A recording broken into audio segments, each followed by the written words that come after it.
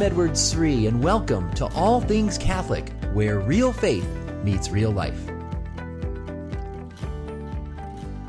This week, the Catholic Church celebrates the solemnity of Mary's Assumption into heaven. But where do Catholics get this idea? Is there any biblical basis for Mary's Assumption, or is this just something the Catholic Church made up a long time ago? Where do we find this in Scripture? That's what I want to take a look at today, because I have a lot of Protestant brothers and sisters that have a lot of questions about the Catholic beliefs about Mary, especially like on this kind of a topic, Mary's Assumption. Show me in Scripture, where is this? And I can understand where they're coming from, because from their perspective, this seems to be like another example of Catholics exaggerating Mary's role in the Christian life. Catholics seem to be always putting Mary on par with Jesus from their perspective. You know, they would say, well, you know, Jesus is a king, so the Catholics make Mary to be a queen, and Jesus is without sin, so the Catholics make Mary to be immaculately conceived without sin. And in this case here, Jesus ascended into heaven after his resurrection, and so the Catholics have to make up something similar. So they come up with this idea of Mary's Assumption into heaven. Again, I want to unpack what the Catholic Church actually teaches about the Assumption. I'll make sure we understand that clearly, and then I want to back up and take a look at the Scriptures. Does the Bible offer any support for the idea of Mary's Assumption? So you ready? Let's jump into this. First of all, if you want to read about the doctrine itself, a simple place you can go and just go online and find this. Catechism, article number 966. The Catechism of the Catholic Church, 966, tells us that at the end of Mary's earthly life, she was assumed, body and soul, into heaven. Now that language, at the end of her earthly life, that's what you find in the official dogmatic proclamation of Mary's Assumption. I want you to listen to that language there. Did Mary die? Here's my question for you. Did Mary experience death? In other words, did she die and then was she ascended to heaven? Or was she in the middle of her day and all of a sudden was taken up into heaven? Or was she on her deathbed but just before she died taken up into heaven? What does the Church actually teach about this? Listen to the language. At the end of her earthly life. So what's interesting is the Church leaves open two possibilities. One possibility is that she didn't experience death. She was, again, it could have been she was with her apostles, with her friends, and suddenly is taken up into heaven. It could be that she is on her deathbed and she's about to die, but her life ends and she's taken up to heaven but doesn't experience death. That's what many people assume, is that Mary did not experience death, and you could be a good, faithful Catholic and believe that. The Church is open to that possibility, and you'll find many theologians and saints throughout the history that would hold that view. Where do they get this? They would say, well, Mary was conceived without sin. We as Catholics believe that she was immaculately conceived. She did not have original sin. One of the effects of original sin is death. So Mary would have been preserved from death before she died. She is assumed into heaven. And again, you could be a good, faithful Catholic and believe that. The Church is open to that possibility. But I want you to be aware of another line of possibility. It's actually one that's a little stronger in the Catholic tradition. You find this especially in the Eastern tradition, and you find it in great heroes of our own age, like St. John Paul II held this second view that Mary did experience death. Mary experienced death. She dies, she breathes her last, she experiences death, and then she's taken up into heaven before her body experiences any kind of corruption. So there's no bodily corruption still. She's still assumed into heaven, body and soul, but after she experienced death. Now again, this is what St. John Paul II taught. This is what many in the Eastern tradition of the Church, this is a strong tradition in the Catholic faith. And the Church was deliberately, when it proclaimed the doctrine of Mary's Assumption, deliberately open to both of these possibilities. But I want to tell you why I'm personally a little more convinced about the JP2 view. Again, it's true. Mary, was conceived without sin, of course. We believe in the Immaculate Conception. But some people wonder, well, if she didn't have original sin, how could she possibly have experienced death? And I would come right back and say, did Jesus have original sin? Jesus didn't have original sin, and yet he freely chose to enter into death. He experienced death for the sake of our salvation. And how fitting it would be if Mary, to be so united with her son, also experienced death like he did. She was there at the cross watching him breathe his last and suffer that agonizing death. How fitting it would be if Mary herself, to be more perfectly united with her son, she also experienced death. And I would go a step further. How fitting it would be for Mary to be so close to us. Mary, who is our dear spiritual mother, our mother who, in the Hail Mary, as we say, prays for us not only now, but she's going to pray for us at the hour of our death, when our human lives end here on earth. How fitting it is if Mary herself, how fitting it would be if Mary also experienced death so that she could be more fully united with us and empathize with us and pour out evermore her maternal prayers for us at that crucial moment of our death. So I think for those two reasons, Mary's closeness with her son who experienced death and her closeness with us who will experience death, I think it's most fitting that she too experienced death. And that's the view of St. John Paul II, and that's the strong view in the Catholic tradition. But again, you could be a good Catholic and be open to the possibility that she didn't experience death. The Church is open to either one of these. Again, you can look at that in Catechism 966 for more. But what about arguments for why we would believe this, that she was assumed into heaven, whether she died or was taken up before she died, whatever tradition we hold? Why would we even say she was assumed body and soul into heaven? Are there any arguments we could make? And before I get to the scriptures, I want to share with you one kind of funny argument. I call this the argument from relics. You know how in the Catholic Church, for ages, we have venerated and valued the relics of the great saints, body parts, the tombs of the saints, the actual bodies of the saints where they're buried. You can go all over Rome, so many parts of Europe, and you can go and to the places where many of the saints are buried. And when I lead my Rome pilgrimage, for example, we see in a week's time like over 70 different saints. Sometimes most of the time it's just the tomb of the saint that's buried there in Rome. Sometimes it's like the hand of the hand of Saint Francis Xavier that's in the Gesù Church in Rome, or you have the body of Saint Catherine of Siena in the Church of Santa Maria sopra Minerva. Her head is in Siena, but the rest of her body's there in Rome where she died, and so it's we venerate relics, and this was the pride of every city around medieval Europe, is which relic was there in their saint in their town, and which saint was their saint, and people would go on pilgrimage and venerate and visit these relics to remember the saints and remember the great things God did in them. We kind of do this today, with sports heroes and rock stars. We tend to want to, if I got an autograph of this great soccer player, or I got the jersey of this great NFL football player, we kind of remember the things that they touched, and we do this for just heroes today.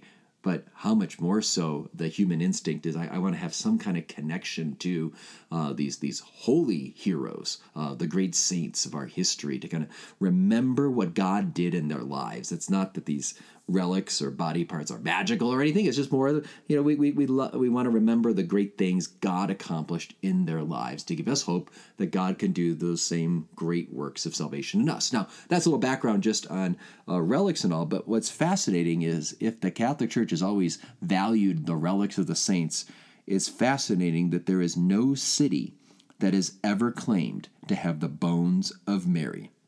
There is no city that has ever claimed to have the bones of Mary. No record of her remains being visited anywhere. No record of pilgrims going and venerating her bones, her remains. That's fascinating. We do this for practically every saint you can find. This is where they go to remember where that saint is buried, where their bones are, where their body was put to rest, and we don't do that with Mary. Why?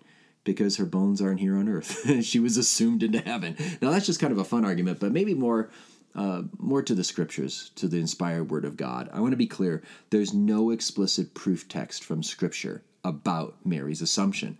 But there are some biblical foundations. We do have some biblical precedent for the idea of God taking people up to heaven, whether it's Enoch in the Old Testament. He's mentioned in Hebrews 11:5 as having been taken up to heaven and walking with God. Elijah in 2 Kings 2:11 is taken up to heaven in that fiery chariot. So if God could take these holy men up to heaven, he certainly could have done the same thing with his own mother. So I think that's one just thing to keep in mind. But more to the point is this. If you look at Revelation chapter 12, there's a mysterious woman who appears, clothed with the sun, the moon under her feet, and crowned with 12 stars. That's traditionally understood to be a symbol for the people of God, Israel in the Old Testament or the New Testament church. But most importantly, that woman is described in Revelation 12:5 as giving birth to the Messiah, the child who will rule all nations with a rod of iron. That's a prophecy given in Psalm 2 about the future anointed one, the Messiah King. So explicitly right there in Revelation 12:5, this woman in Revelation 12 is described as the mother of the Messiah. So if you read about the mother of the Messiah in the New Testament, who would you be thinking of first? You'd be thinking of Mary. And Mary, of course, can represent Israel, she represent the church. But first and foremost, a Christian in the first century would see this woman is the mother of the Messiah. This must be Mary. Now, what's fascinating is Mary is described in heaven in glory and splendor, crowned with 12 stars, and that would be some indication that she's up there in heaven already. But I think the line that I'm most fascinated about, and I wrote about this for the first time in my recent book that's at the printer now, you could pray for it. It's called Rethinking Mary in the New Testament. This is a book that's going to cover every New Testament reference to the Blessed Virgin Mary, getting into all the debates. And as I walk through Revelation 12, I mentioned this point that this woman who is in heaven, the mother of the Messiah, Mary, is described in chapter 12, verse 6, as fleeing to the desert where God has prepared a place for her. And that language of Mary going to a place prepared by God is fascinating, because that language, where God, the place where God prepared a place for her, that language recalls something St. John wrote about earlier in John chapter 14, verse 2, in the Gospel, or later, I should say, John's Gospel being written a little bit later, but coming earlier in the canon of the New Testament. John 14, verse 2, Jesus in the farewell discourse, do you remember what he says at the Last Supper before he dies? He says in John chapter 14, "In my Father's house there are many rooms, and I go to prepare a place for you." That's what he says to his disciples before he dies. In my Father's house, the temple of the Lord, the heavenly temple, there are going to be many rooms. And Jesus is going to go, he's going to die, rise from the dead, and ascend into heaven. Why? Because he's going to prepare a place for you, for his disciples. So that language from John's Gospel, chapter 14, verse 2, about Jesus going to heaven, to the heavenly temple, to the Father's house, to prepare a place for the disciples, that language is similar to what you find in Revelation 12:6 about Mary, the woman who's the mother of the Messiah, flees to the desert, and she goes to a place prepared for her by God. That same kind of language. In other words, that heavenly room that God has in store for all of his faithful disciples. He's got all these different rooms for his disciples in heaven. He has one prepared for Mary, and Mary already goes there in Revelation chapter 12, verse 6. So I think that's a very strong indication. I wouldn't call this a proof text. There's no clear, explicit proof text about Mary's assumption, but I think you have these little hints, these little indications, and Revelation 12:6 is one of those. Another last point I would make is this. The New Testament points out that Jesus promises all faithful disciples a share in his resurrection. All faithful disciples are going to share in his victory over death, that their bodies will be glorified, They will share in his victory over death. You can read about this, for example, in 1 Corinthians chapter 15. Jesus is the first fruits of the resurrection, but it implies that there are going to be many others in the great harvest of the resurrection. All the other disciples will come after him. Those that are united with Jesus, who have the life of Jesus in them, have that same Spirit of Christ that brought Jesus to his resurrection. That same Spirit dwells in us. We will rise on the last day and share in his resurrection. That's a promise he makes to all of us. All of us are going to have, at the end of time, our bodies, if we're faithful to him, our bodies will rise and be glorified. Now, here's the key. The New Testament also reveals that Mary is the first disciple of Jesus. She's the first one to say yes in the New Covenant era in her fiat at the Annunciation. She says, "Let it be done unto me according to your word." She's the first person to obey God's word in the New Covenant. She's the one who is described as a servant of the Lord. She obeys the angel's message about her kinswoman Elizabeth and trusts in that word, and she goes to visit Elizabeth. She is the one who remains faithful throughout her life, constantly keeping and pondering the mysterious events in her heart. She's the one that commissions Jesus at the wedding feast at Cana to begin his public ministry. She's one of the few disciples that's there at the cross when many people ran away and they were scared. The other disciples ran away, but Mary is one of the few there at the cross. She is a faithful disciple. Acts 1:14 tells us right before Pentecost, she's there praying with the disciples for that outpouring of the Spirit that's going to come upon them. So from A to Z, from the Annunciation to Pentecost, Mary stands out as the first disciple of Christ and as a model disciple. How fitting then it is that if she's the first one going ahead of us in faith, that she would be the first one to receive the blessing of the resurrection. Remember, Jesus promised all faithful disciples a share in his victory over death, a share in the bodily resurrection, and that's something Mary receives first. She dies, and at the end of her earthly life, she is immediately sent into heaven, her body and soul. How fitting it is that she goes before us. The rest of us are going to await the end of time for the resurrection of our bodies. Mary as the first disciple, the perfect disciple, the model disciple, how fitting it is that she goes ahead of us. So I think this theme, these two themes of Christ as the one who promises all faithful disciples a share in his resurrection, and then Mary as the first disciple. I think those two biblical themes kind of set a New Testament trajectory that point in the direction of the idea of Mary's assumption. It doesn't prove it by any means, I want to be clear on that, but I think there's some biblical support for this idea if we're kind of trying to understand who she is as the first disciple, how fitting it is that she is the first to receive this great blessing of the glorified body in heaven.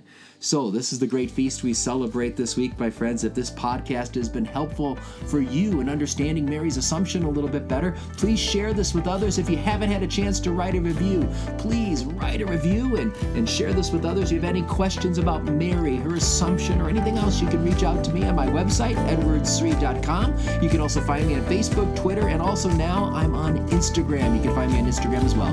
Thanks so much. God bless you.